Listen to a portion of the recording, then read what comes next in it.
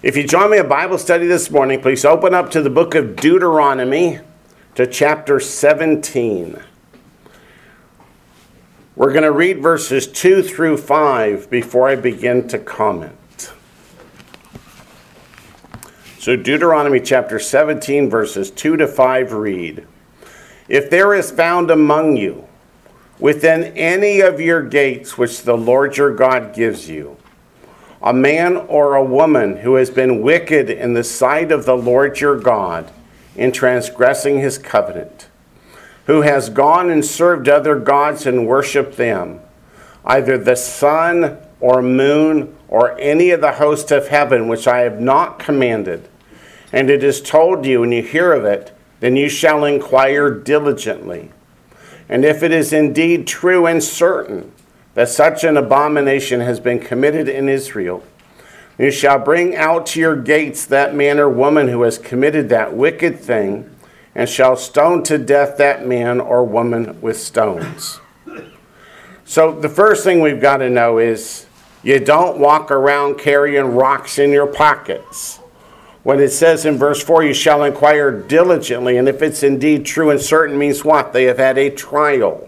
The witnesses have come. They have testified. They have proven to the satisfaction of the court that the allegations are true. Then the sentence is death. But what is it that they have done? It says, gone and worshipped other gods, verse 3. Served other gods and worshipped them, either the sun or moon or any of the host of heaven.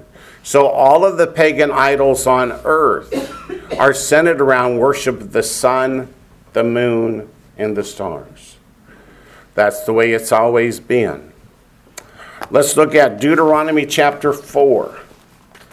What does God say about taking this sun, moon, and stars worship and bringing it into the worship of the true and living God? Does he say it's okay to just do it a little? Don't do it. Deuteronomy 4:19. "And take heed." You're not there yet. So let me take heed till you get there. Deuteronomy chapter 4, verse 19.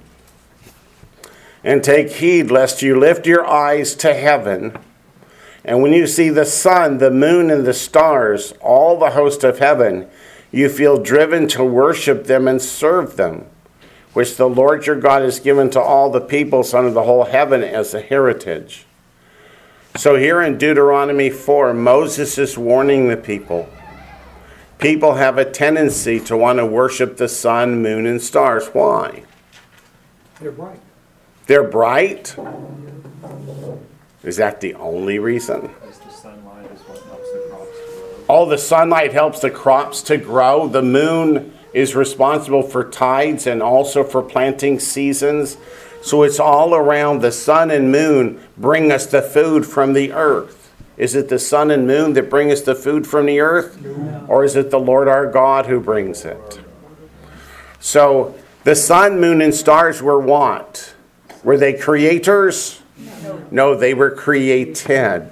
So we worship the Creator, not the creation. Let's go also to 2 Kings.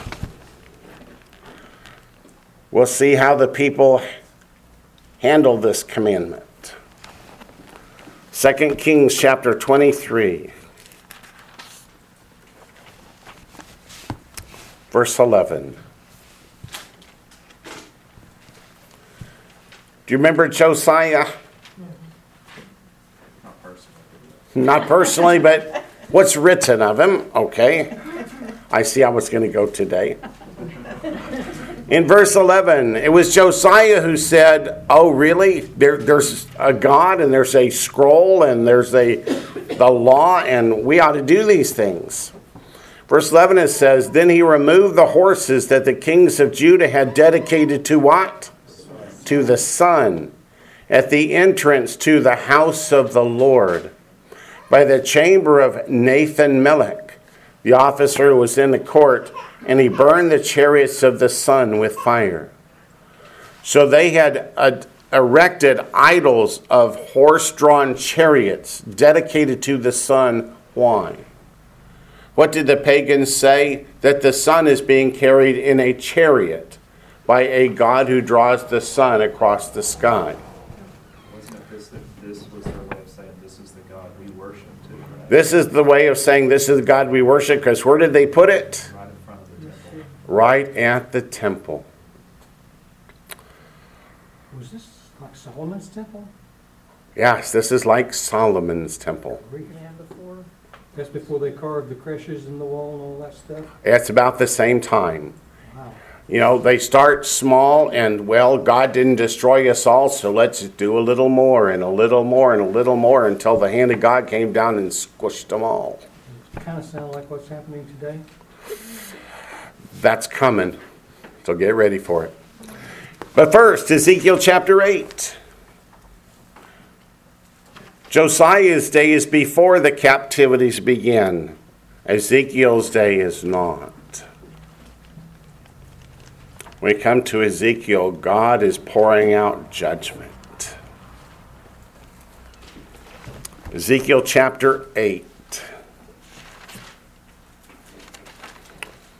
We mentioned creches being cut into the walls of the temple itself. Look at Ezekiel chapter 8, verses 15 and 16. This is at the time that they're cutting creches and putting up idols in the walls of the temple itself. And in verses 15 and 16 it says, Then he said to me, Have you seen this, O son of man? What? Verse 14, they're weeping for Tammuz. Who is Tammuz? Another name for Tammuz is Baal, the sun god. So verse 15 said to me, Have you seen this, O son of man? Turn again, you'll see greater abominations than these. So he brought me into the inner court of the Lord's house. Who gets to go in the inner court? Just everybody? No, just the elite, right? And there at the door of the temple of the Lord, between the porch and the altar, about 25 men with their backs toward the temple of the Lord, their faces toward the east, and they were worshiping the sun toward the east, in God's house. How is God described in Exodus chapter 20? He is a jealous God. Go to Jeremiah 8. Jeremiah 8 takes place as the Babylonian captivity is underway. And people are saying, why? What did we do? Jeremiah 8, verses 1 to 3.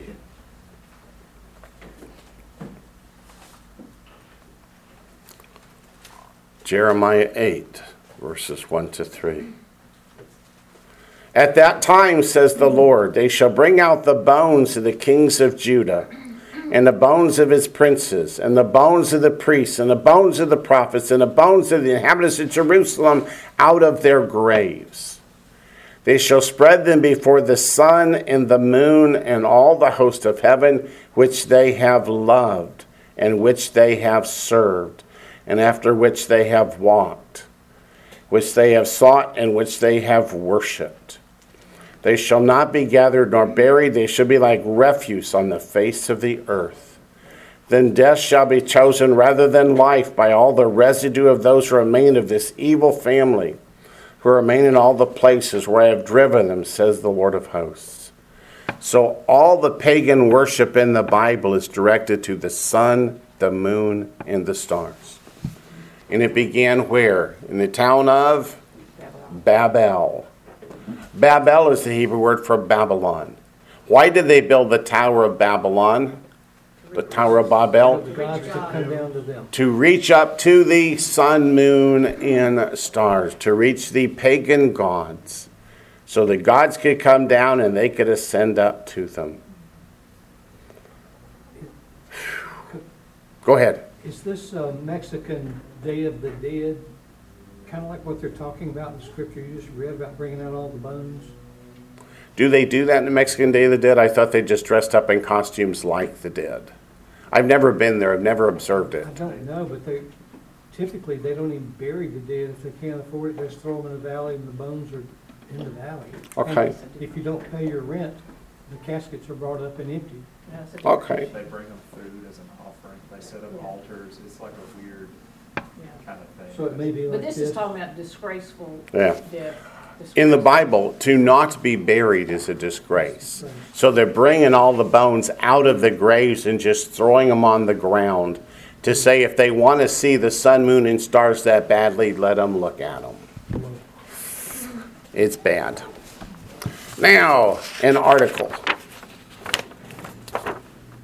It's from a website called Ancient Sun Worship / The Review of Religions. But the section I printed out to read is the section about Christianity and the sun. It says Christianity emerged out of Judaism, and therefore all of the early Christians, open parent Jews who had accepted Jesus as their Messiah, close parent, were monotheistic. However, they lived in a context of other civilizations such as the Romans, Greeks, Egyptians, and Persians, all of whom had strong cultures of their own. As Christians tried to politically distance themselves from the Jews, they also tried to gain acceptance in Europe. Their theology sometimes became merged with local culture to the detriment of Christianity. We're talking about syncretism, bringing in pagan practices. It says a key example of this was the interaction of Christianity in the Roman Empire with traditional Roman beliefs. The Romans had been persecuting Christians and despised the Jews, whom they had defeated in Jerusalem around 70 Common Era. They wanted all races in their empire to pay tribute to the emperor and the Roman gods and goddesses. Over 3 centuries, gradually Christians began to associate Jesus with the Roman god Sol Invictus. By depicting Jesus as having a solar halo around his head, just like Sol Invictus, and by adopting the holy day of their god, December 25th, as the key date for Christianity, erroneously celebrated as the birthday of Jesus. In the early 17th century, Christianity had to debate the place of the sun in the universe with scientists such as Galileo. The Orthodox view of the church at that time was that man was central, and therefore the earth must be at the center of the universe, and the universe must revolve around the earth. Galileo was condemned for his scientific beliefs that were seen to be at odds with Orthodox religious beliefs. Modern science has proven the scientific view to be correct. The long-term impact of Christian use of a solar calendar is that its festivals are associated more with the seasons when they occur than the events they signify. Also, the legacy of the association of Sol Invictus is that the birthday of Jesus is celebrated on December 25th, which used to be the winter solstice 2,000 years ago. It's important to note that Jesus himself would not have recognized some of the innovations that later became part of Christianity, as he was a practicing Jew. Well done. So I thought it was a pretty good article. So the church, over the first 4 centuries, especially in the 4th century, incorporated sun god worship into Christianity to make a hybrid, syncretism, Get along. kind of like lukewarm. And what does God say about lukewarm? Makes you vomit. He'll vomit him out of his mouth. So let's go back to Deuteronomy chapter 17, verse 6. By the way, Yes, ma'am. so would you say that Christianity as a whole is the term to say that you're a Christian or believe in Christianity, that would be encompassing of pagans? When you tell that to a Jew, that they would say that you're in pagan worship of the sun, moon, and the stars? That is why many Jews over the centuries have refused to even consider Messiah or Christianity, is because they look at it as a pagan religion. As I've heard many of them say, you're talking about a Greek god for the Greek people. Well, enough of that. On to verse 6. We mentioned that the discussion in verses 2 to 5 is not people walking around with stones in their pocket. Rather, in verse 4, it's talking about taking them to court, presenting witnesses, proving the charges. So verse 6 is not a different topic. It's on the same topic. It says, whoever is deserving of death shall be put to death on the testimony of 2 or 3 witnesses. He shall not be put to death on the testimony of 1 witness.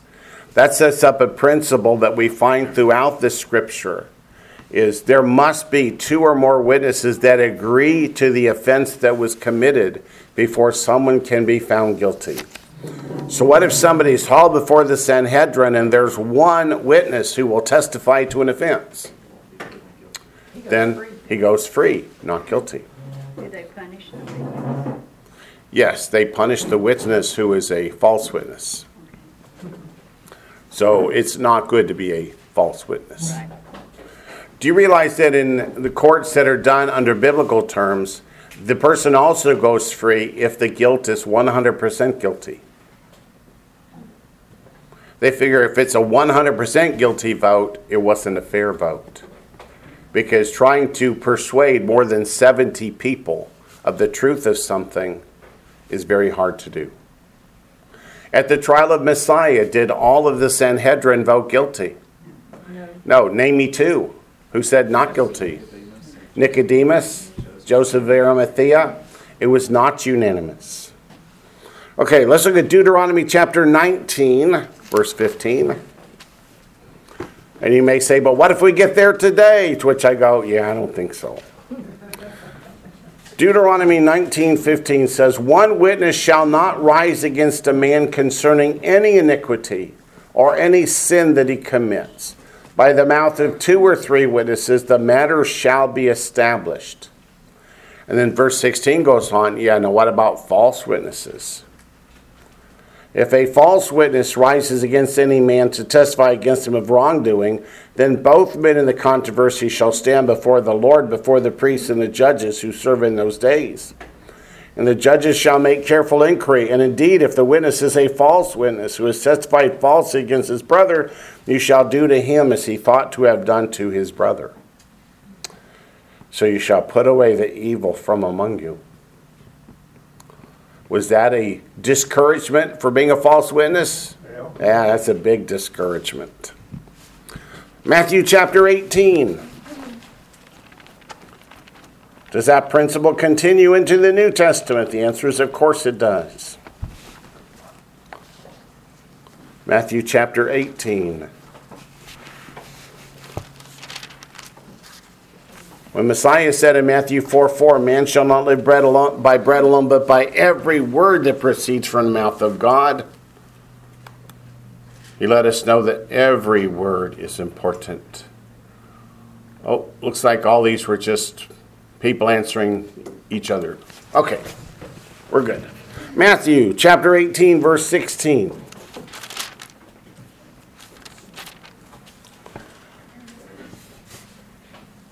Talking about if a brother within a congregation sins against you, what do? Verse 16 it says, but if he will not hear, take with you 1 or 2 more, that by the mouth of 2 or 3 witnesses every word may be established. So does the principle continue into the New Testament? Of course it does. Every word Messiah spoke is important. 2 Corinthians chapter 13.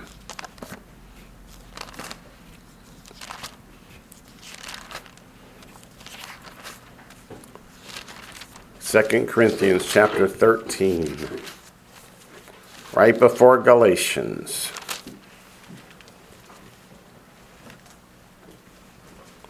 Verse 1. Paul says, this will be the 3rd time I am coming to you. By the mouth of 2 or 3 witnesses, every word shall be established. Counting himself 3 times. That's pretty good. Yeah. He's kind of I was going to say, he's maybe twisting this just a little bit. I don't think he was schizophrenic. Okay. 1 Timothy chapter 5. My point is that the principle still applies. 1 Timothy chapter 5, verse 19. So when the Lord repeats things 3 times, it's like Paul just said, it's like 3 witnesses. 3 times I've told you this. Yeah. If he says something 3 times, he's pounding the table. How many times did he say repent in the New Testament? Was it 58? If once is important, twice is really important. What's 58 times? It's fair warning. 1 Timothy chapter 5, verse 19. Do not receive an accusation against an elder except from 2 or 3 witnesses. So even in the courts and the congregations, in the synagogues, still need 2 or more witnesses. Book of Hebrews, chapter 10. If you have more than 3, is that an issue at all? Nope. Means at least 2 or 3. If you have 100 saying the same thing, then boy, that person is in real trouble. Yeah. Hebrew chapter 10, verse 28.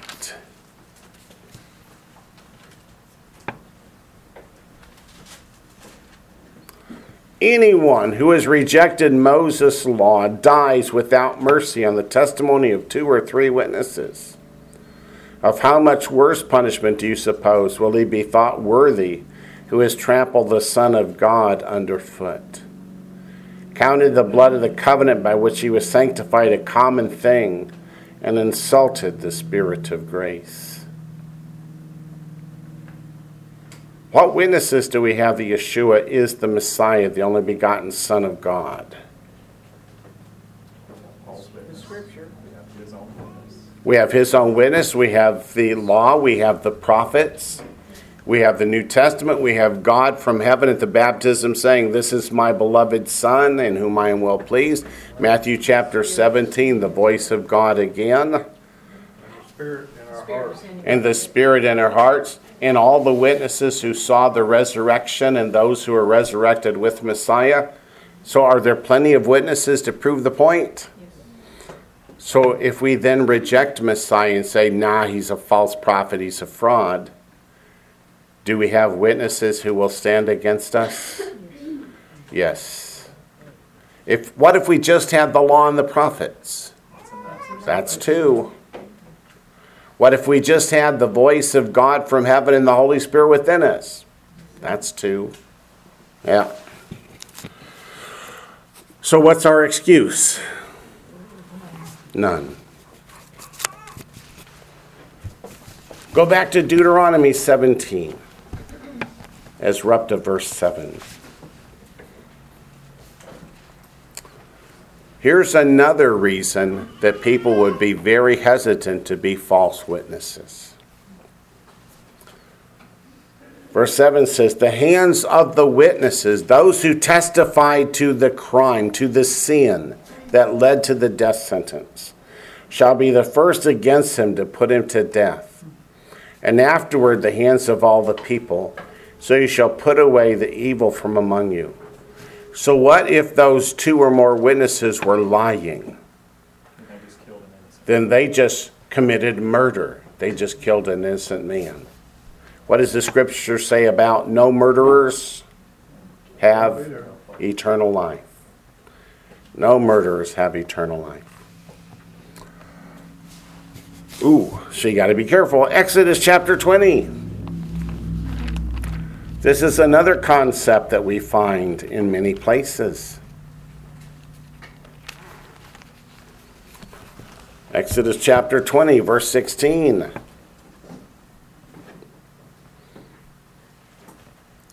You shall not what? Bear false witness against your neighbor. People say, well, this means gossip and backbiting. It could include that, but the primary emphasis is don't be a false witness against your neighbor.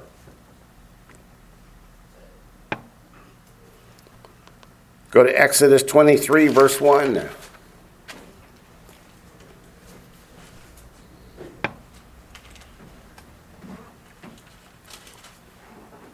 You shall not circulate a false report. Do not put your hand with the wicked to be an unrighteous witness. And verse 2 is much like it. You shall not follow a crowd to do evil. How many out here are parents? Your kids ever say, well, everybody else is doing it?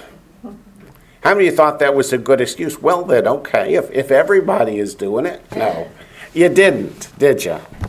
And neither does God. My response to me with that was, if everybody else jumped off the cliff, would you jump? Yes, ma'am? No. Deuteronomy chapter 5.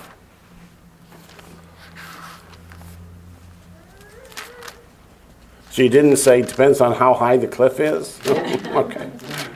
Deuteronomy 5, verse 20. Deuteronomy chapter 5, verse 20. This is when God gives the 10 Commandments on the second set of stones. The question is, has it changed? The answer is, of course not. It says, you shall not bear false witness against your neighbor. In Deuteronomy 19, starting in verse 15.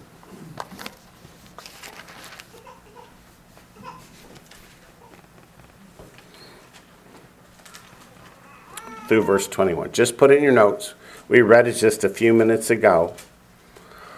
It begins with 2 or more witnesses and then explains what you do if it's a false witness and how the false witness bears the punishment that he hoped to mete out to the accused. Back to Deuteronomy chapter 17. Deuteronomy chapter 17, beginning in verse 8.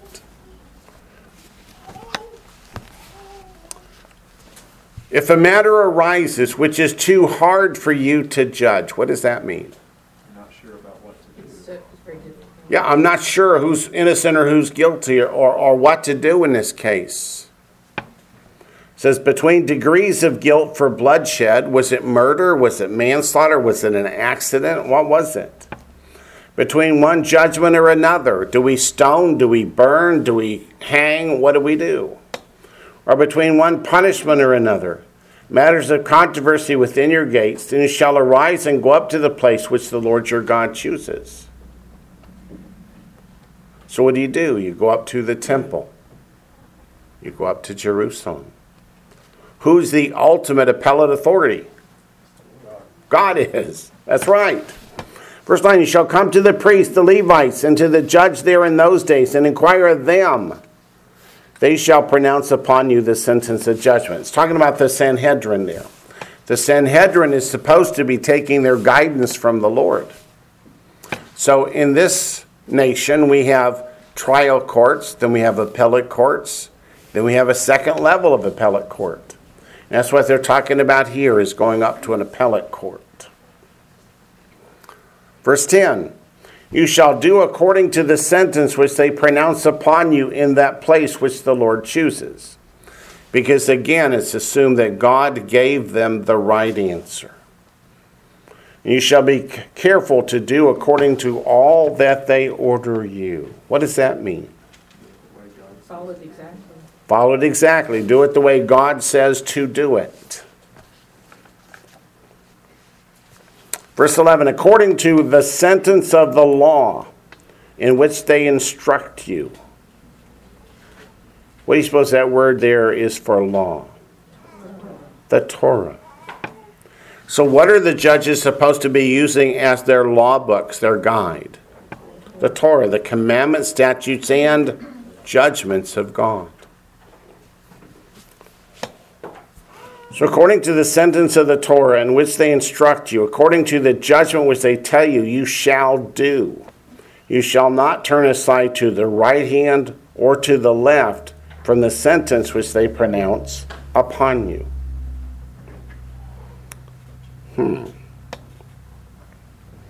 Have you heard that phrase recently? Don't turn to the right hand or to the left. About a week ago, didn't we? Yeah. We looked all about that. So verse 12 is, what about the man who hears the judgment of the court and says, I'm not going to do it? Are there people who would take that kind of attitude? Oh, yeah. So verse 12, now the man who acts presumptuously, meaning I don't care what the court said, I'm going to do what I want anyway, and will not heed the priest who stands to minister there before the Lord your God or the judge, that man shall die. So you shall put away the evil from Israel. You don't want to accept the decision of the court? Then die. And all the people shall hear in fear and no longer act presumptuously. There are a lot of protests today that say the death sentence is not a deterrent. What does God say? Oh, yes, it is. And it removes the evil source, one of the evil, sort of almost like a leaven. Yeah, it stops the leaven from spreading, doesn't it? Well, if they would do it the way the Bible says, instead of put people on death row for 30 years, Yeah. Yeah, if they would do it the way the Bible said, society might not be in the state it's in. because I mean, how long do people sit on death row? 20, 30 years? Depending on the person. Yeah. How many times do you read somebody committed a murder? Well, this is his 5th murder in the last 10 years because he keeps being paroled. Good behavior. For good behavior. Okay, all right. Ignoring that. Verse 14 said, when you come to the land which the Lord your God is giving you, and possess it and dwell in it, and say, I will set a king over me like all the nations that are around me. This is astounding. Does Israel do that? Yes, more than 400 years later. How did God know? He's God. He's God. What does Isaiah tell us? How do you know he's God? Because only he can tell us the end from the beginning. Let's look at it. 1 Samuel chapter 8.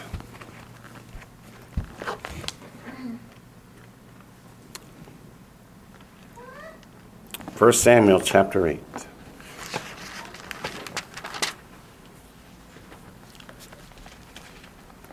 Verses 1 to 21. Now it came to pass when Samuel was old that he made his sons judges over Israel. The name of his firstborn was Joel, which means what? The Lord is God. The name of his second was Abijah, which means what? My father is the Lord. And they were judges in Beersheba. But his sons did not walk in his ways. They turned aside after dishonest gain, took bribes, and perverted justice. Then all the elders of Israel gathered together and came to Samuel at Ramah and said to him, look, you're old. Like you didn't know that. And your sons do not walk in your ways. Now make us a king to judge us like all the nations. But the thing displeased Samuel when they said, give us a king to judge us. So Samuel prayed to the Lord. Why? To get guidance. He wants to know what to do. Lord, what should I do? The Lord said to Samuel, heed the voice of the people in all that they say to you, for they have not rejected you, but they have rejected me, that I should not reign over them. According to all the works which they have done since the day that I brought them up out of Egypt, even to this day, with which they have forsaken me and served other gods, so they are doing to you also. Now therefore heed their voice. However, you shall solemnly forewarn them, and show them the behavior of the king who will reign over them. Oh, aren't the kings going to be good, godly people? They're going to lead the people in justice and honor? No. Verse 10, so Samuel told all the words of the Lord to the people who asked him for a king. And he said, this will be the behavior of the king who will reign over you. He will take your sons and appoint them for his own chariots and to be his horsemen, and some will run before his chariots. He will appoint captains over his thousands and captains over his 50s. Will set some to plow his ground and reap his harvest, and some to make his weapons of war and equipment for his chariots. He will take your daughters to be perfumers, cooks, and bakers. And he will take the best of your fields, your vineyards, and your olive groves, and give them to his servants. He will take 1/10 of your grain and your vintage, and give it to his officers and servants. And he will take your male servants, your female servants, your finest young men and your donkeys, and put them to his work. He will take 1/10 of your sheep, and you will be his servants. And you will cry out in that day because of your king whom you have chosen for yourselves. And the Lord will not hear you in that day. So he says, you're going to cry out to the Lord because of all the terrible things the king is going to do to you, and God's not going to hear it because it's what you want. It's what you asked for. You made your bed. Nevertheless, the people refused to obey the voice of Samuel. They said, no, but we will have a king over us, that we may also be like all the nations. Isn't that what God told them to be, just like all the nations? No. It's supposed to be a set-apart people. And that our king may judge us and go out before us and fight our battles. And Samuel heard all the words of the people, and he repeated them in the hearing of the Lord. So the Lord said to Samuel, heed their voice and make them a king. And Samuel said to the men of Israel, every man go to his city. So back to Deuteronomy chapter 17. God told them more than 400 years before, you're going to demand a king. I'm going to give it to you, and you're not going to like it. So verse 15. You shall surely set a king over you, whom the Lord your God chooses. One from among your brethren you shall set as king over you. You may not set a foreigner over you who is not your brother. Somebody's talking about Herod the Great. He was an Idumean. What's that? It's a descendant of Esau. Can a descendant of Esau be a lawful king over Israel? No. So why did Israel choose Herod the Great? They didn't. That's right. Rome put him as king over Israel because he knew the descendants of Esau hated the children of Israel. I'm sure the feeling was likewise. I'm sure the feeling was likewise too.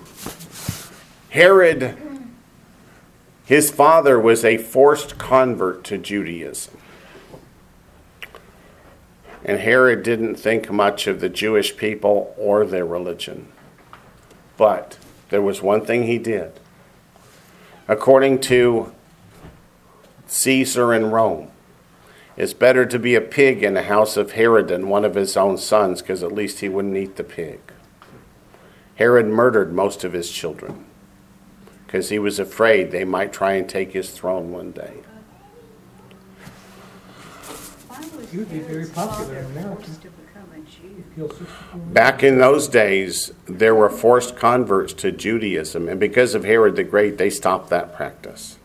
So if Israel conquered an area, they forced them to convert to Judaism so they would quit worshiping the pagan gods and bring the pagan worship into Israel. But he did marry a He daughter married of Mariamne. Mariamne, the last princess of the Hasmoneans, because he said, if I marry into the Hasmonean dynasty, the people will love me. By then, were they Good thought. hating the Hasmonean dynasty because they were Greek or following the Greeks? No, the Hasmoneans were the descendants of the Maccabees who defeated the Greeks. Yes, but didn't they, over time, change to be people who supported assimilation? I may be totally wrong. I'm sorry. Answer is, not that I know of, but I could be wrong. Okay. So he married Mariamne thinking that that would carry favor with the people, and it didn't. Then he expanded the Temple Mount. What's that? Doesn't Jordan call themselves a Hasmonean kingdom? No, Hashemite. Hashemite, okay. Hashemite. The Jordanian ruling family are the Hashemites. They're direct descendants of Muhammad. So they claim to be Hashem's favorites. So he expanded the temple complex and rebuilt the temple into something much bigger and more beautiful than it had been before after the Babylonian captivity, thinking that's going to cause the people to love me. Did it? It did not. So at the time he was approaching his death, he told them to take a bunch of the sages of Israel and put them in some kind of building. It might have been a synagogue, and burn it to the ground. So that as the people mourned over their deaths, he could pretend they were mourning over his. But then I heard that at the last minute he changed his mind and said, no, don't do that. I got to stand before God one day. So that was Herod the Great. So was God right that they wouldn't like a foreign ruler? Yeah, he was right. Now let's read verses 16 and 17, which say, but he shall not multiply horses for himself, nor cause the people to return to Egypt to multiply horses.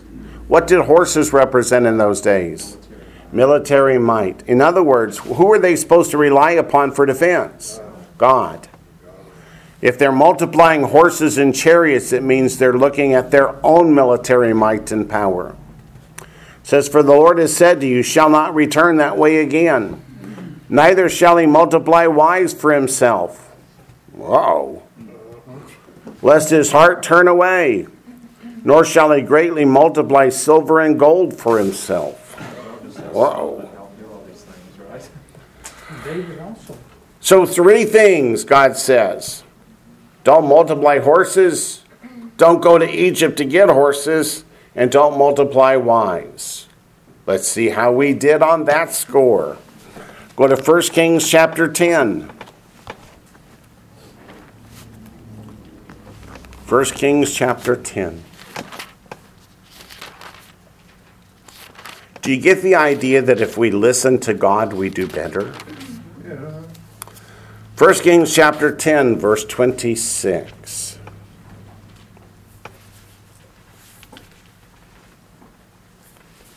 1 Kings chapter 10, verse 26. And Solomon gathered chariots and horsemen, and he had 1,400 chariots and 12,000 horsemen, whom he stationed in the chariot cities and with the king at Jerusalem. What was one of Solomon's main chariot cities? Har Megiddo, from which we get the word Armageddon. Yep. Okay, so he multiplied horses. How about the commandment not to go to Egypt to multiply horses? Let's look at verse 28, same chapter, 1 Kings 10, verse 28. Also Solomon had horses imported from Egypt and Keva. The king's merchants bought them in Keva at the current price. Now a chariot that was imported from Egypt cost 600 shekels of silver, and a horse 150. And thus through their agents they exported them to all the kings of the Hittites and the kings of Syria. So they made a profit on it. Yeah, they made a profit. No motors of Egypt. So did Solomon obey the commandment against multiplying horses? No. Did he obey the commandment not to go to Egypt to multiply horses? No. How about the silver? Look at verse 27, 1 Kings 10, 27. The king made silver as common in Jerusalem as stones. At least he didn't have multiple wives. Oh, wait. Keep reading. 1 Kings 11. Let's start in verse 1. At least God put all the violations right together, so he didn't have to search for them. But King Solomon loved many foreign women, as well as the daughter of Pharaoh, women of the Moabites, Ammonites, Edomites, Sidonians, and Hittites, from the nations of whom the Lord had said to the children of Israel, You shall not intermarry with them, nor they with you. Surely they will turn away your hearts after their gods. Solomon clung to these in love.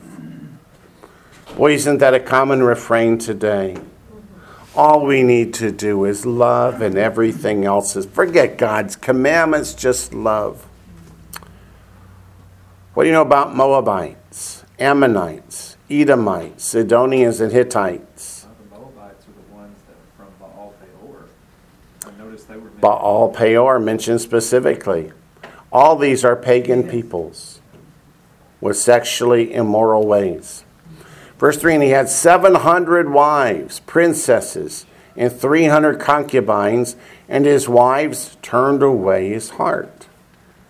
What did God say in Deuteronomy 17? Don't do it because they will turn away your heart. Read verse 3 again. And his wives turned away his heart. For it was so when Solomon was old that his wives turned his heart after other gods. And his heart was not loyal to the Lord his God, as was the heart of his father David.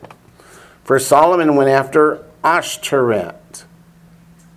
That's another name for Ishtar, Easter. The goddess of the Sidonians, and after Milcom, the abomination of the Ammonites. Milcom is who? Moloch. Solomon did evil in the sight of the Lord and did not follow the Lord, as did his father David. Then Solomon built a high place for Chemosh, the abomination of Moab. What's a high place? Pagan altar. On the hill that is east of Jerusalem. And for Moloch, the abomination of the people of Ammon. He did likewise for whom? All his foreign wives. So he built pagan altars to each and every one of the pagan gods of the surrounding nations, such who burned incense and sacrificed to their gods. So the Lord became angry with Solomon because his heart was turned from the Lord, the God of Israel, who had appeared to him twice, and had commanded him concerning this thing that he should not go after other gods, but he did not keep what the Lord had commanded. Therefore the Lord said to Solomon, because you have done this and have not kept my covenant, my statutes, which I've commanded you, I will surely tear the kingdom away from you and give it to your servant. Nevertheless, I will not do it in your days for the sake of your father David. I will tear it out of the hand of your son. However, I will not tear away the whole kingdom. I will give one tribe to your son for the sake of my servant David, and for the sake of Jerusalem, which I have chosen. So why did Israel divide into the northern kingdom of Israel with 10 tribes and the southern kingdom of Judah? Solomon. Because Solomon led the people into idolatry. But didn't that mean that God changed his mind? Nope. Because God said the penalty for idolatry is death, but he didn't give it to Solomon. Oh, Solomon didn't die? He did not receive death at God's hand or from the people saying he's gone after other gods. Remember, the death penalty has to be handed down by a court on 2 or 3 witnesses. Who brought him to court? Nobody. Who testified? Nobody. The prophet did not bring him to court. Nope. Should have, shouldn't he? That means a whole bunch of people should have died for failing to follow God's law. And what happened? The people were taken out of Israel into captivity, and multitudes died. What do you think is going to happen to America? Let's keep reading. Back to Deuteronomy 17. God bless us. America is in for God's judgment very, very soon. You just watch. It's coming. It's coming. Been under for a number of years, we just don't know it. Verse 18. In order for the king to rule in righteousness and justice. Verse 18 requires, it says, also it shall be, when he sits on the throne of his kingdom, he shall write for himself a copy of this law, this Torah, in a book, from the one before the priests and the Levites. Now, there's a dispute between our English Bibles and the Hebrew published Bibles. The Hebrew published Bibles say he's to make 2 copies. Our English reads a copy. The word in Hebrew can be translated make a copy of or make 2 of. And that's why there's a distinction. The Christian Bibles say make a copy. The Jewish published Bibles make 2 copy, that he would put one in his treasury. The treasury is where you put the things that are most valuable to you. And that the other he must have on his person at all times. Which God meant, we'll just have to ask him when we get there. Comment here. I've listened to a Jewish commentator who says that whoever, Rambam, whoever it is, says that this verse particular is referring to the book of Deuteronomy. It is. And so he's saying he'll make a copy of not the whole Torah, but of Deuteronomy, which contains the Torah. Right. So that was what they were talking about, was the copy of... That's correct. The book of Deuteronomy. In Deuteronomy 31, when they read the book to the people at the Feast of Tabernacles, it's the book of Deuteronomy. It's not Genesis through Deuteronomy. Deuteronomy contains all of the commandments, statutes, and judgments that apply to us all. So they didn't get up there and read about the dimensions of building the tabernacle, because how many of us are commanded to go build a tabernacle? None. So that's not a universal commandment for us all. So anything that we need to do as a group or as an individual, not being priests and Levites in the days of the temple, are in Deuteronomy. So you're exactly right. It's the book of Deuteronomy. And notice he can't say, you scribe, do it for me. And again, with Joshua 1:8, this book of the law shall not depart, he's still talking about Deuteronomy. Yeah, probably. That's interesting. We're about to go to Joshua in a minute. I always thought he was talking about the whole Torah, which was confusing. Yeah. Generally, it's referring to, when they say this book of the law, that's Deuteronomy. So it says in verse 18, also it shall be when he sits on the throne of his kingdom, he shall write for himself a copy of this law in a book from the one before the priests and Levites. The word copy is the word Mishnah. Where have you heard Mishnah before? That's part of the Talmud. The Mishnah is they say Mishnah Torah means a second law, referring to the oral Torah. This is not talking about oral Torah. In my view, there is no oral Torah. There's just God's Torah. Let's go to Joshua chapter 8. Joshua chapter 8. To me, Messiah put to rest the idea of the second oral Torah in the book of Matthew chapter 15 and Mark chapter 7. The oral Torah are the rulings of the sages that they say take precedence over the written word of God. Just like the Catholic Church says their doctrines and teachings take precedence over the Bible. Same thing. Joshua chapter 8, verse 32.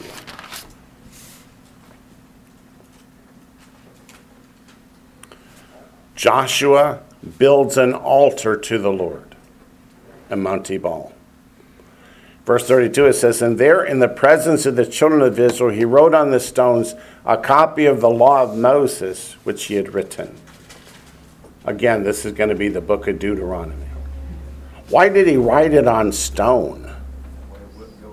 How about a piece of paper? That stone is permanent, because what was he saying about the word of God? It's not going to change. Where is Ebal? It's in Israel. Wayne, Yes, sir. the thing about the sages and they tend to read that rather than the Torah itself, which seems very odd to us. But I saw that where they were coming from appears to be that they said, if you haven't been taught properly, you can read the Torah and you misread it. Therefore, reading the explanation, the interpretation, is in a way even more important because it stops you reading it wrongly. So that's the root argument for why Right. they say that, which you can sort of half see where they're coming from, but it Right. gets distorted in the fullness of time. Yep. And that would be an okay to do as long as all the commentaries were correct. Yeah. In our American seminaries, the two seminaries I graduated from, I didn't have to have a Bible because you didn't study the Bible, you studied the commentaries, the doctrine. This is what we say the Bible means. This is what you teach your people. Don't worry about what the Bible says. We'll tell you anything that's important. Well, that's a good way to go astray, I think. Let's go back to Genesis chapter 43. Genesis 43, which uses the same word that's translated in our Deuteronomy as a copy and in the Tanakh as 2 copies. Genesis 43, verse 12.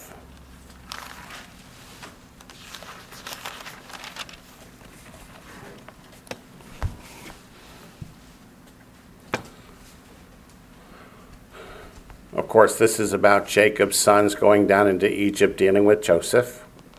Verse 12 says, take double money in your hand. That word double is the same word. So does it mean a copy or does it mean 2 copies? Since I'm not a king, I don't have to worry about whether it's 1 or 2. Did the kings of Israel do it? Generally speaking, not. Two of them did. I think Hezekiah probably did. A couple of them probably did. Remember when Josiah found the copy of the Torah, nobody even knew what it was? So clearly, it was not done as a regular thing like God had commanded it. So, yes, sir. The scribes had to duplicate the entire Old Testament, basically, Sure. periodically, because it just Sure. from age, they would deteriorate. Right? Yeah. So the scribes made copies of all the books, right? Because over time, everything would fade, rot, break, whatever was written on. Nothing lasts forever unless God tells it to. So back to Deuteronomy. Verses 19 and 20 tell us what he's to do with this copy. It says, and it shall be with him, and he shall read it all the days of his life. Meaning he's supposed to read from it every day. Why? That he may learn to fear the Lord his God, and be careful to observe all the words of this Torah and these statutes. That his heart may not be lifted up above his brethren,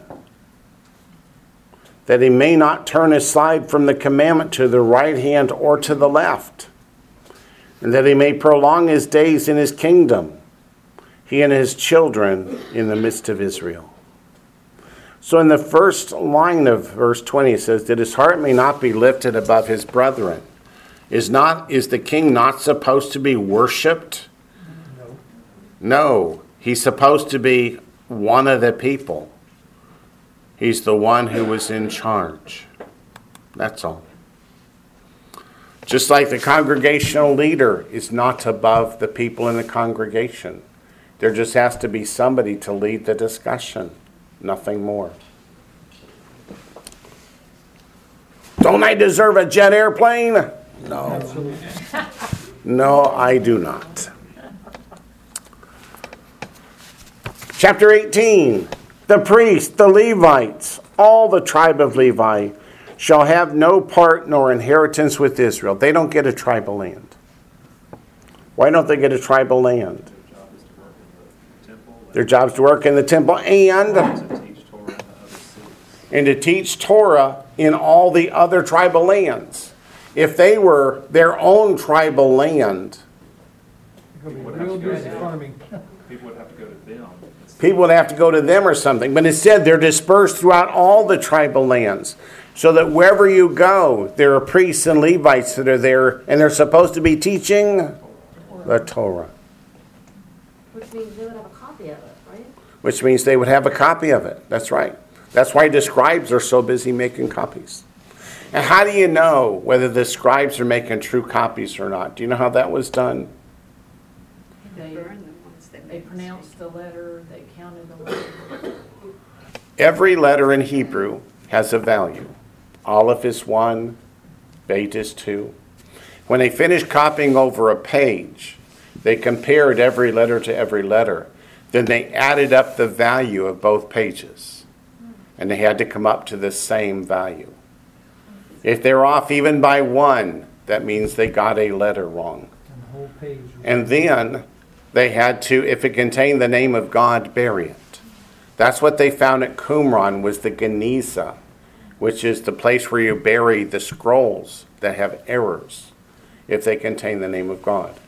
And there was found every book in the Old Testament except for Esther, because Esther doesn't contain the name of God. You make a mistake in Esther, you throw it away. But if it's got the name of God in it and you make a mistake, then you bury it. You have a funeral. And that's why they found all those scrolls. And none of the scrolls they found at Qumran are complete and perfect, are they? No, couldn't be. Because as soon as you find you made a mistake on a page, there goes the scroll. You can't rip out that page and start again. Everything you've done on it is gone. Okay, verse 1. The priests, the Levites, and all the tribe of Levi shall have no part nor inheritance with Israel. They shall eat the offerings of the Lord made by fire and his portion. So they eat and feed their families based upon the sacrifices and the offerings of the people. Let's go to Numbers chapter 35. Numbers 35.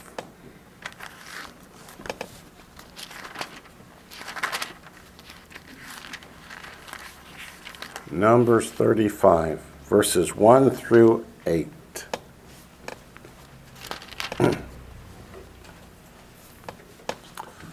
Here's what the priests and the Levites got as far as lands and cities. And the Lord spoke to Moses in the plains of Moab by the Jordan across from Jericho, saying, Command the children of Israel that they give the Levites cities to dwell in from the inheritance of their possession. You shall also give the Levites common land around the cities. So they're not just dispersed amongst the people in their villages, they have their own cities in the tribal lands of the other tribes. So the city has the houses, but then they have some common land around it, so they can raise a little bit of food. Verse 3, they shall have the cities to dwell in, and their common land shall be for their cattle, for their herds, and for all their animals. They don't have huge amounts of property to graze sheep on, but they have some. Verse 4, the common land of the cities which you will give the Levites shall extend from the wall of the city outward 1,000 cubits all around. It's about 3 miles. Yeah, which is not a lot, but it's a little. It's enough to graze a few cattle, few sheep. Verse 5, you shall measure outside the city on the east side 2,000 cubits, on the south side 2,000 cubits, on the west side 2,000 cubits, on the north side 2,000 cubits. The city shall be in the middle. This shall belong to them as common land for the cities. Now in the Levites, now among the cities which you shall give to the Levites, you shall appoint 6 cities of refuge, to which a manslayer may flee. And to these you shall add 42 cities. So how many cities total? 48. 48. Out of how many tribal lands? 12. So how many in each tribal land? 12. Because Joseph gets broken into 2. Manasseh and Ephraim. So 4 in each tribal land, which is not a huge amount. But if you accidentally kill somebody, you must flee to that city of refuge and have a trial. And if it's found you did not intentionally kill, how long did you have to live in that city of refuge? Till the death of the high priest, and you could go free. Verse 7, so all the cities you will give to the Levites shall be 48. See, God can add. These you shall give with their common land, and the cities which you will give shall be from the possession of the children of Israel. From the larger tribe you shall give many, from the smaller you shall give few. Each shall give some of its cities to the Levites, in proportion to the inheritance that each receives. So it wasn't necessarily 4 cities per tribal land. Yeah, it's an average of 4, but not necessarily exactly 4.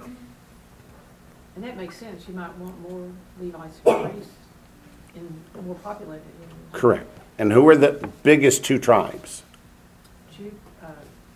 Ephraim and Manasseh. Right, the 2 sons of Joseph. All right, back to Deuteronomy 18.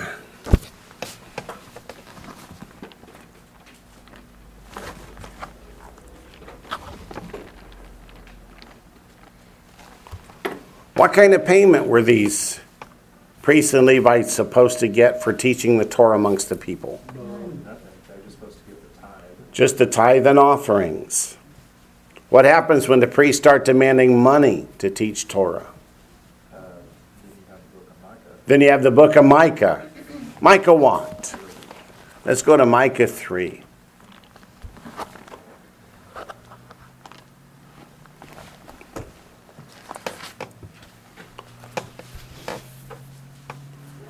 Micah 3 verse 9 begins with, now hear this. If you ever hear God say to you, now hear this, do you expect it to be something good? No, you expect the woodshed's coming. So we'll start in verse 9. Now hear this, you heads of the house of Jacob and rulers of the house of Israel, who abhor justice. Uh-oh. If the leaders abhor justice, what does that mean? Means they're not giving fair justice and judgment to the people, huh? It says, and pervert all equity, who build up Zion with bloodshed and Jerusalem with iniquity. Her heads judge for a bribe. Her priests teach for pay, and her prophets divine for money. Yet they lean on the Lord and say, is not the Lord among us? No harm can come upon us. God promised that they had nothing to worry from the surrounding nations so long as they what?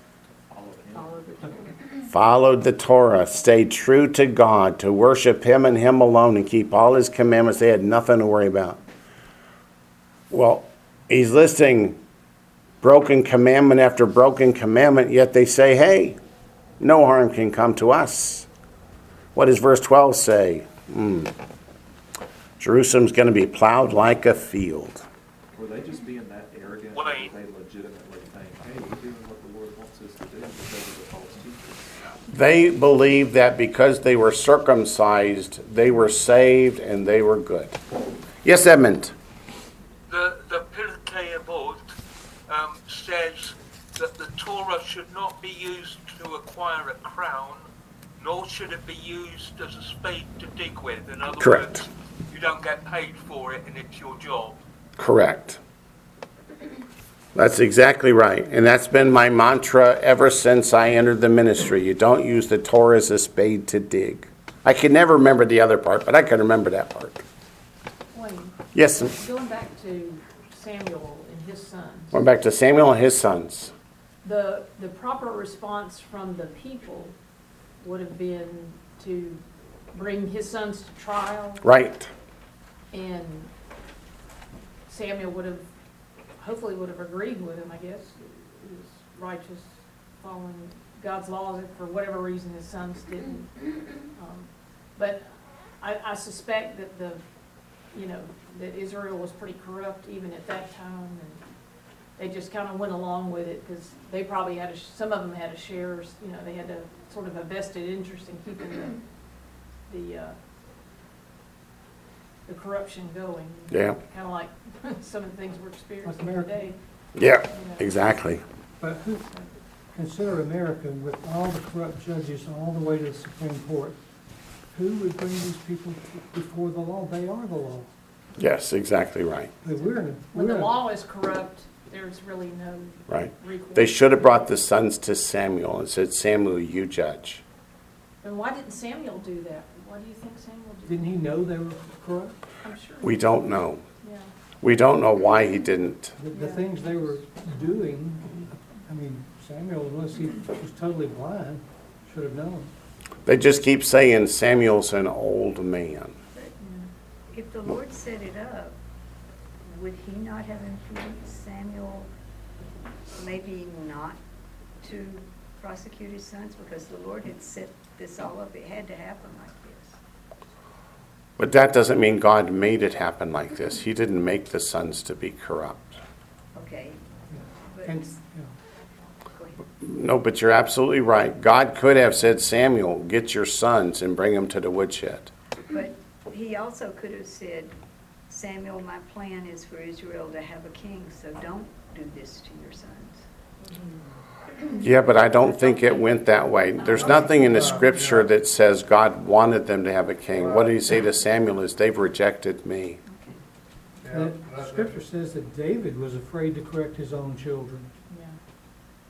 Yes, I understand that. It's like, okay, this commentary I've been listening to on Deuteronomy by a Jewish Orthodox person, he indicates that over and over God gives a commandment that was never followed.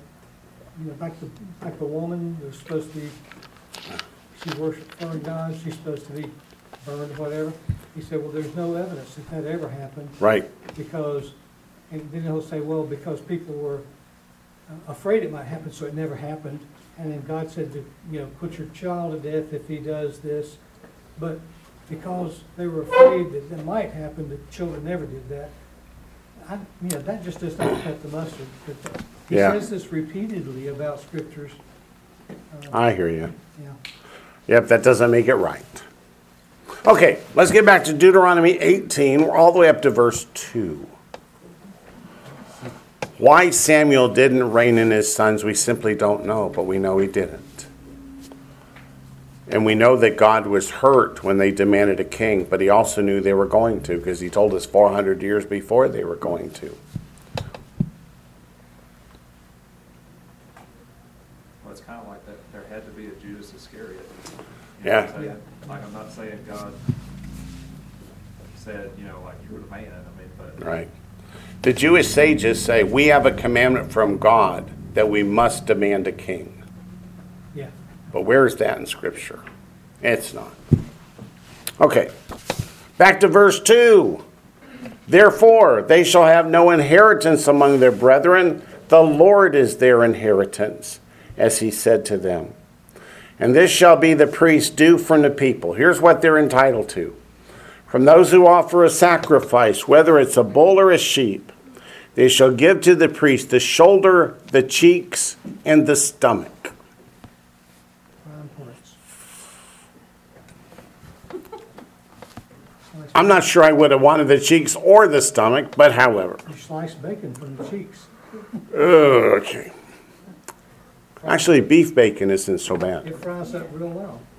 Verse 4, the first fruits of your grain and your new wine and your oil, and the first of the fleece of your sheep you shall give them. For the Lord your God has chosen him out of all your tribes to stand to minister in the name of the Lord, him and his sons forever.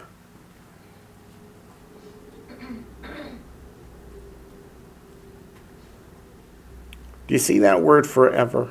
Yep. How many times does that word forever come up in the Torah? A bunch. Pretty bunch.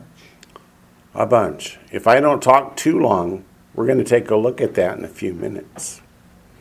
Verse 6, so if a Levite comes from any of your gates, from where he dwells among all Israel, and comes with all the desire of his mind to the place which the Lord chooses, then he may serve in the name of the Lord his God, as all his brethren the Levites do, who stand there before the Lord. In other words, a priest or a Levite could dedicate themselves to work in the temple 12 months of the year. They only had to serve 1 week in the spring, 1 week in the fall, and then at the 3 pilgrim festivals. But if they wanted to, they could serve at the temple 360 days a year. Until age 50? Until age 50. But even after that, they can assist, right? They can be teachers and mentors. Yeah. Verse 8. They shall have equal portions to eat, besides what comes from the sale of his inheritance. So if he's going to serve at the temple all of his life, then he sells his inheritance in the city, in whatever tribe it was, and he gets that. But then he also gets equal portions with the other priests that are on duty. Literally it says, portion for portion shall they eat, except for what was transacted by the forefathers in 1 Chronicles chapter 24. Verse 9, when you come into the land which the Lord your God is giving you, you shall not learn to follow the abominations of those nations. So how does God look at syncretism? Totally wrong. It is totally wrong. So why did we do it? Because God said not to, right? Probably the main reason. Anytime God says don't, what do we want to do? Yes. Oh, yeah? Yeah. Who's God to tell us what to do? Is this the first time he's told us don't do it? No. In Deuteronomy 12, he tells us twice. Let's go back to Deuteronomy 12. I used to wonder, why does God tell us some of these things so many times? And then I realized, yeah, but we're still not doing them. Deuteronomy 12, 1-4. These are the statutes and judgments which you shall be careful to observe in the land which the Lord, the God of your fathers, is giving to possess all the days that you live on the earth. You shall utterly destroy all the places where the nations which you shall dispossess serve their gods, on thy mountains and on the hills and under every green tree. You shall destroy their altars, break their sacred pillars, and burn their wooden images with fire. You shall cut down the carved images of their gods and destroy their names from that place. You shall not worship the Lord your God with such things. When there was a righteous king in Judah who tore down all these things, what did his son do when he became king? Build them back up. Build back better.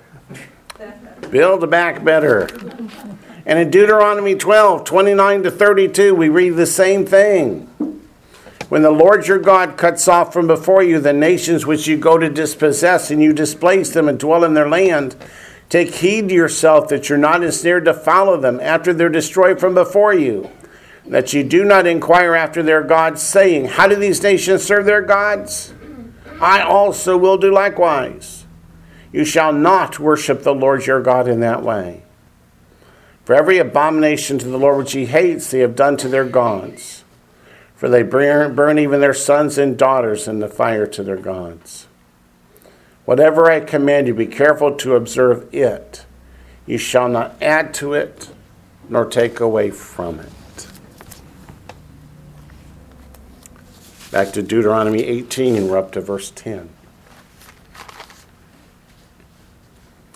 There shall not be found among you anyone who makes his son or his daughter pass through the fire, or one who practices witchcraft, or a soothsayer, or one who interprets omens, or a sorcerer, or one who conjures spells, or a medium, or a spiritist, or one who calls up the dead.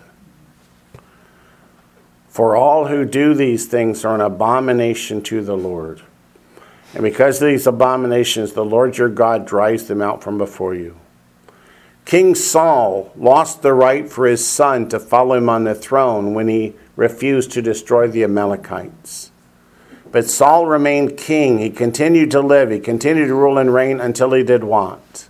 Went to the witch at Endor and conjured up the spirit of Samuel. What did God say about that? That's a no-no. Absolutely not. And it cost Saul his very life. And his son, Jonathan, even. Leviticus 18, verse 21.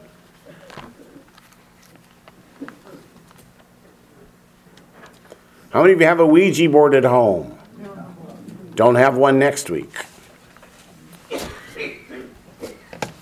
What about the horoscopes in the newspaper? Aren't they fun? No. Don't even take that. Leviticus 18:21. You shall not let any of your descendants pass through the fire to Moloch, nor shall you profane the name of your God. I am the Lord. 2 Kings 16. Let's see how we did. Where's our scorecard? 2 Kings chapter 16.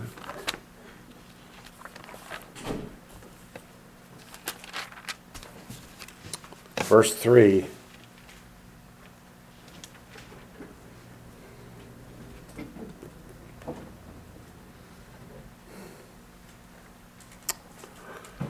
You see it? But he walked in the way of the kings of Israel. Indeed, he made his son pass through the fire, according to the abominations of the nations, whom the Lord had cast out from before the children of Israel.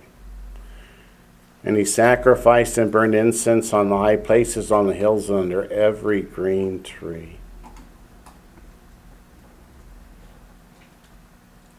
Was Ahaz a good king? Nope. He was not. 2 Kings chapter 17, verse 17.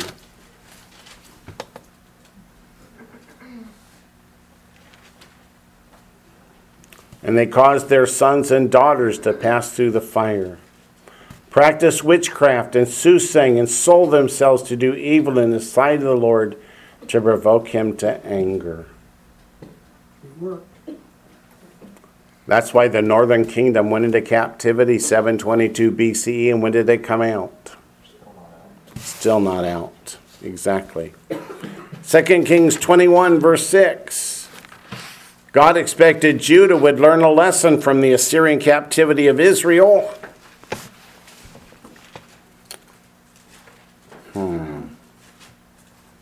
This is about King Manasseh. Became king when he was just 12 years old. In verse 6 it says, also he made his son pass through the fire, practiced soothsaying, used witchcraft, and consulted spiritists and mediums. He did much evil in the sight of the Lord to provoke him to anger. He even set a carved image of Asherah. What was that reference? 2 Kings chapter 21. We began in verse 6. What's an Asherah tree called today? A Christmas tree. Let's look at Jeremiah chapter 32.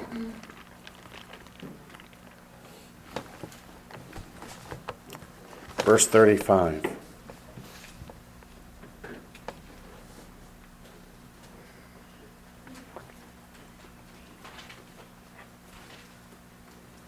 Now we're at the time of the Babylonian captivity.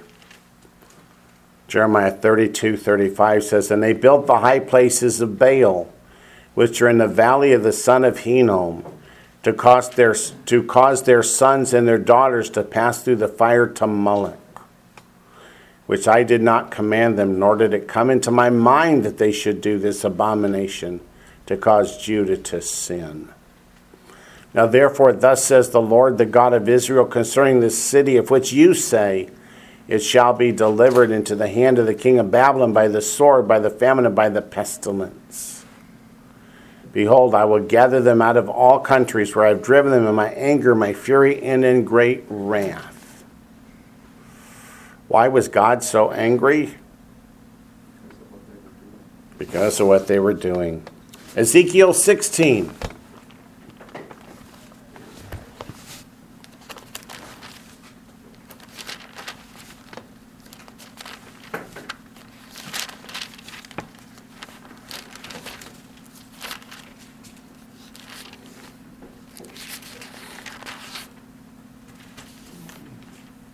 Ezekiel 16, verses 20 and 21.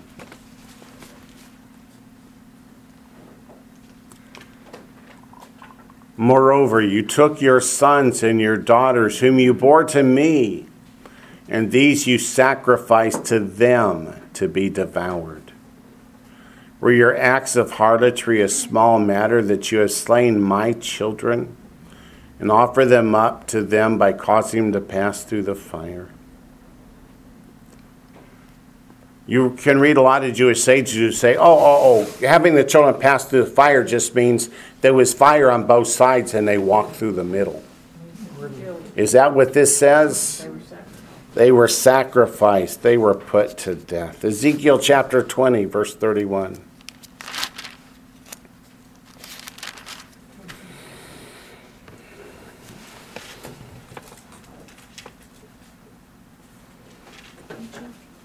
Ezekiel chapter 20, verse 31. For when you offer your gifts and make your sons pass through the fire, you defile yourselves with all your idols, even to this day. So shall I be inquired of by you, O house of Israel? As I live, says the Lord God, I will not be inquired of by you.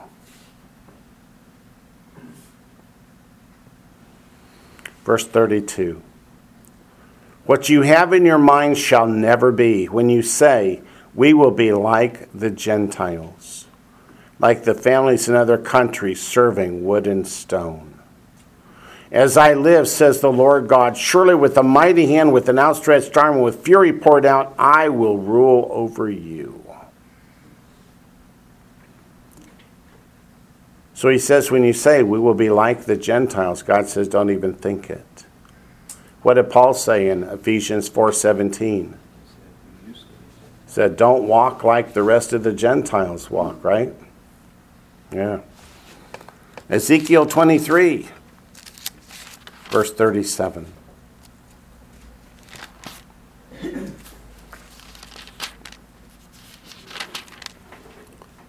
Ezekiel 23, verse 37.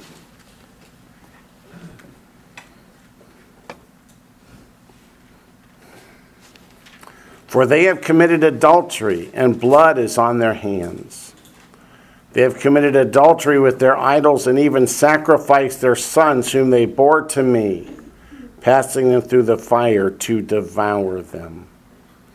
Moreover, they have done this to me. They have defiled my sanctuary on the same day and profaned my Sabbaths. For after they had slain their children for their idols, on the same day they came into my sanctuary to profane it. Indeed, thus they've done in the midst of my house. Again, does it sound like the children just walked merrily between two torches? After they had slain their children. Back to Deuteronomy 18. We may have to stay till 3 today. Just this morning. Back to Deuteronomy 18. Verse 13. You shall be blameless. What is that word? Tamim. That's the word that in the New Testament is perfect. It means without spot or blemish. So it means if you commit a sin, repent of it, turn from it, let Messiah's blood wash it clean. You shall be blameless before the Lord your God, which means stop sinning. Verse 14 says, for. What does for mean? Because these nations which you will dispossess listen to soothsayers and diviners. But as for you, the Lord your God has not appointed such for you. Well, if we're not supposed to go to soothsayers and diviners, how are we supposed to learn prophecy? It's written right there. It's written right here in the Bible. You don't have to pay for it. Verse 15.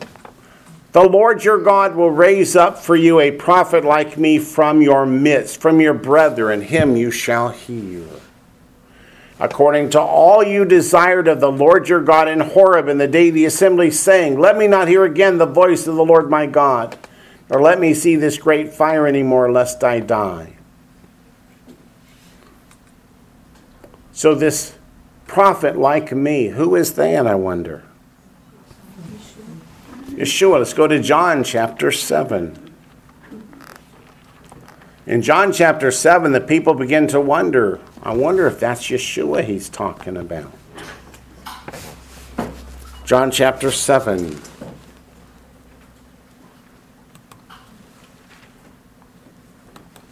John chapter 7, starting in verse 37.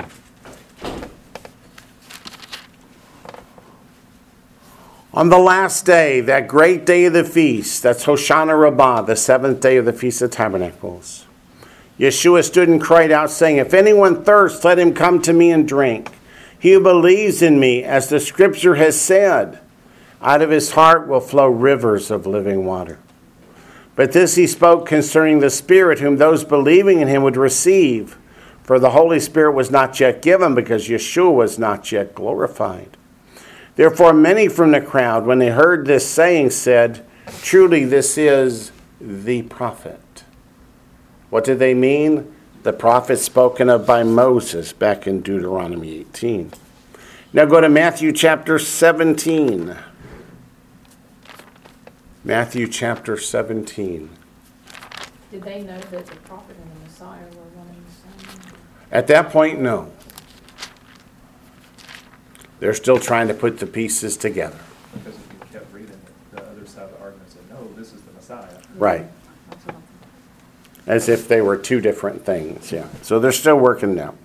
Matthew 17:5.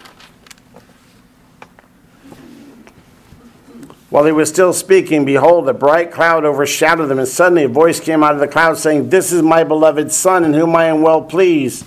Hear him." That "hear him" comes from Deuteronomy chapter 18. That the prophet, like Moses, the people would be required to hear. And if they won't hear, God would require it of them.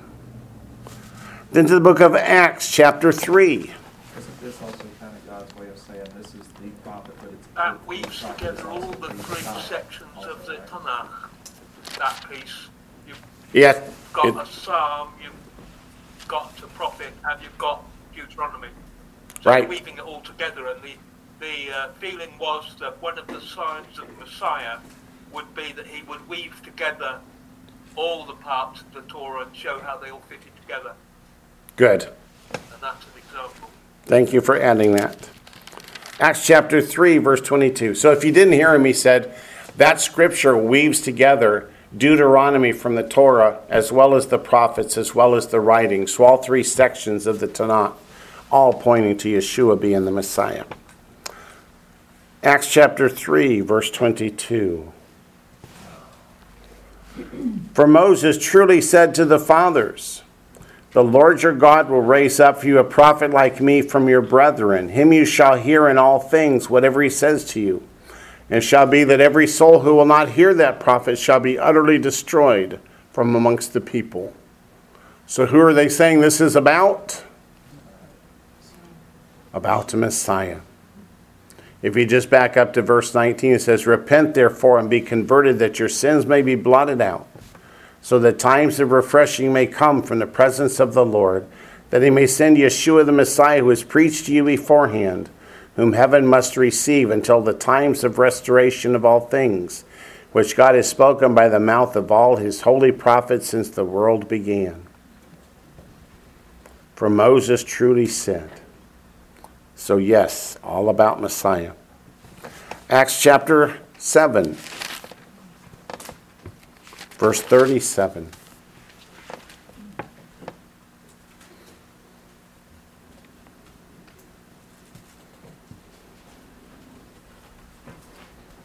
"And this is that Moses who said to the children of Israel, 'The Lord your God will raise up for you a prophet like me from your brethren.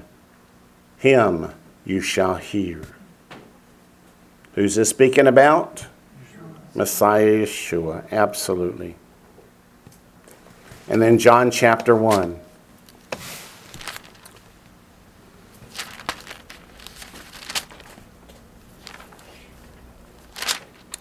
John chapter 1, verse 45.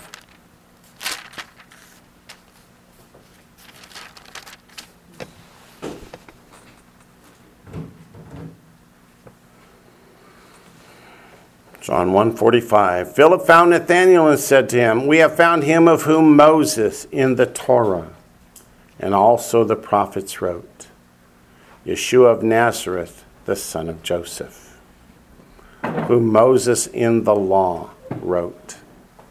That's referring back to Deuteronomy 18. Speaking of Deuteronomy 18, let's get back to Deuteronomy 18. What's that? Okay.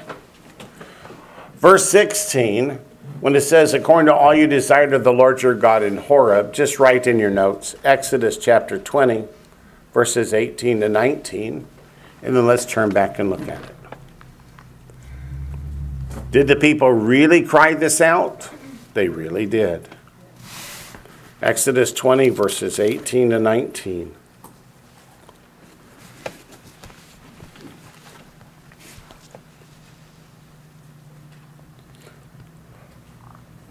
Now all the people witnessed the thunderings, the lightning flashes, the sound of the trumpet, and the mountains smoking. When the people saw it, they trembled and stood afar off. Then they said to Moses, you speak with us, and we will hear. But let not God speak with us, lest we die. Yes, indeedy, they really did ask that. It's back to Deuteronomy 18, verse 17. And the Lord said to me, what they have spoken is good. I will raise up for them a prophet like you from among their brethren, and will put my words in his mouth. Notice that, underline it, star it. And will put my words in his mouth. He shall speak to them all that I command him. Let's go up to the book of John, chapter 14. Messiah himself witnesses to this twice. John 14, verse 24. Actually, we'll do verse 10 first, and then 24. Verse 10, it says, do you not believe that I am in the Father and the Father in me? The words that I speak to you, I do not speak on my own authority, but the Father who dwells in me does the works. What does he mean, I do not speak on my own authority? Whose words are they? That's in verses 23 and 24 of John chapter 14. In verse 23, it says, Yeshua answered and said to him, if anyone loves me, he will keep my word, and my Father will love him. We will come to him and make our home with him. He who does not love me does not keep my words. And the word which you hear is not mine, but the Father's who sent me. And then in John chapter 5,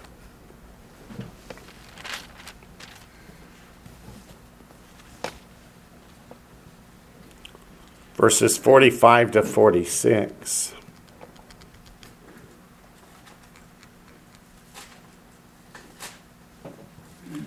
He says, do not think that I shall accuse you to the Father.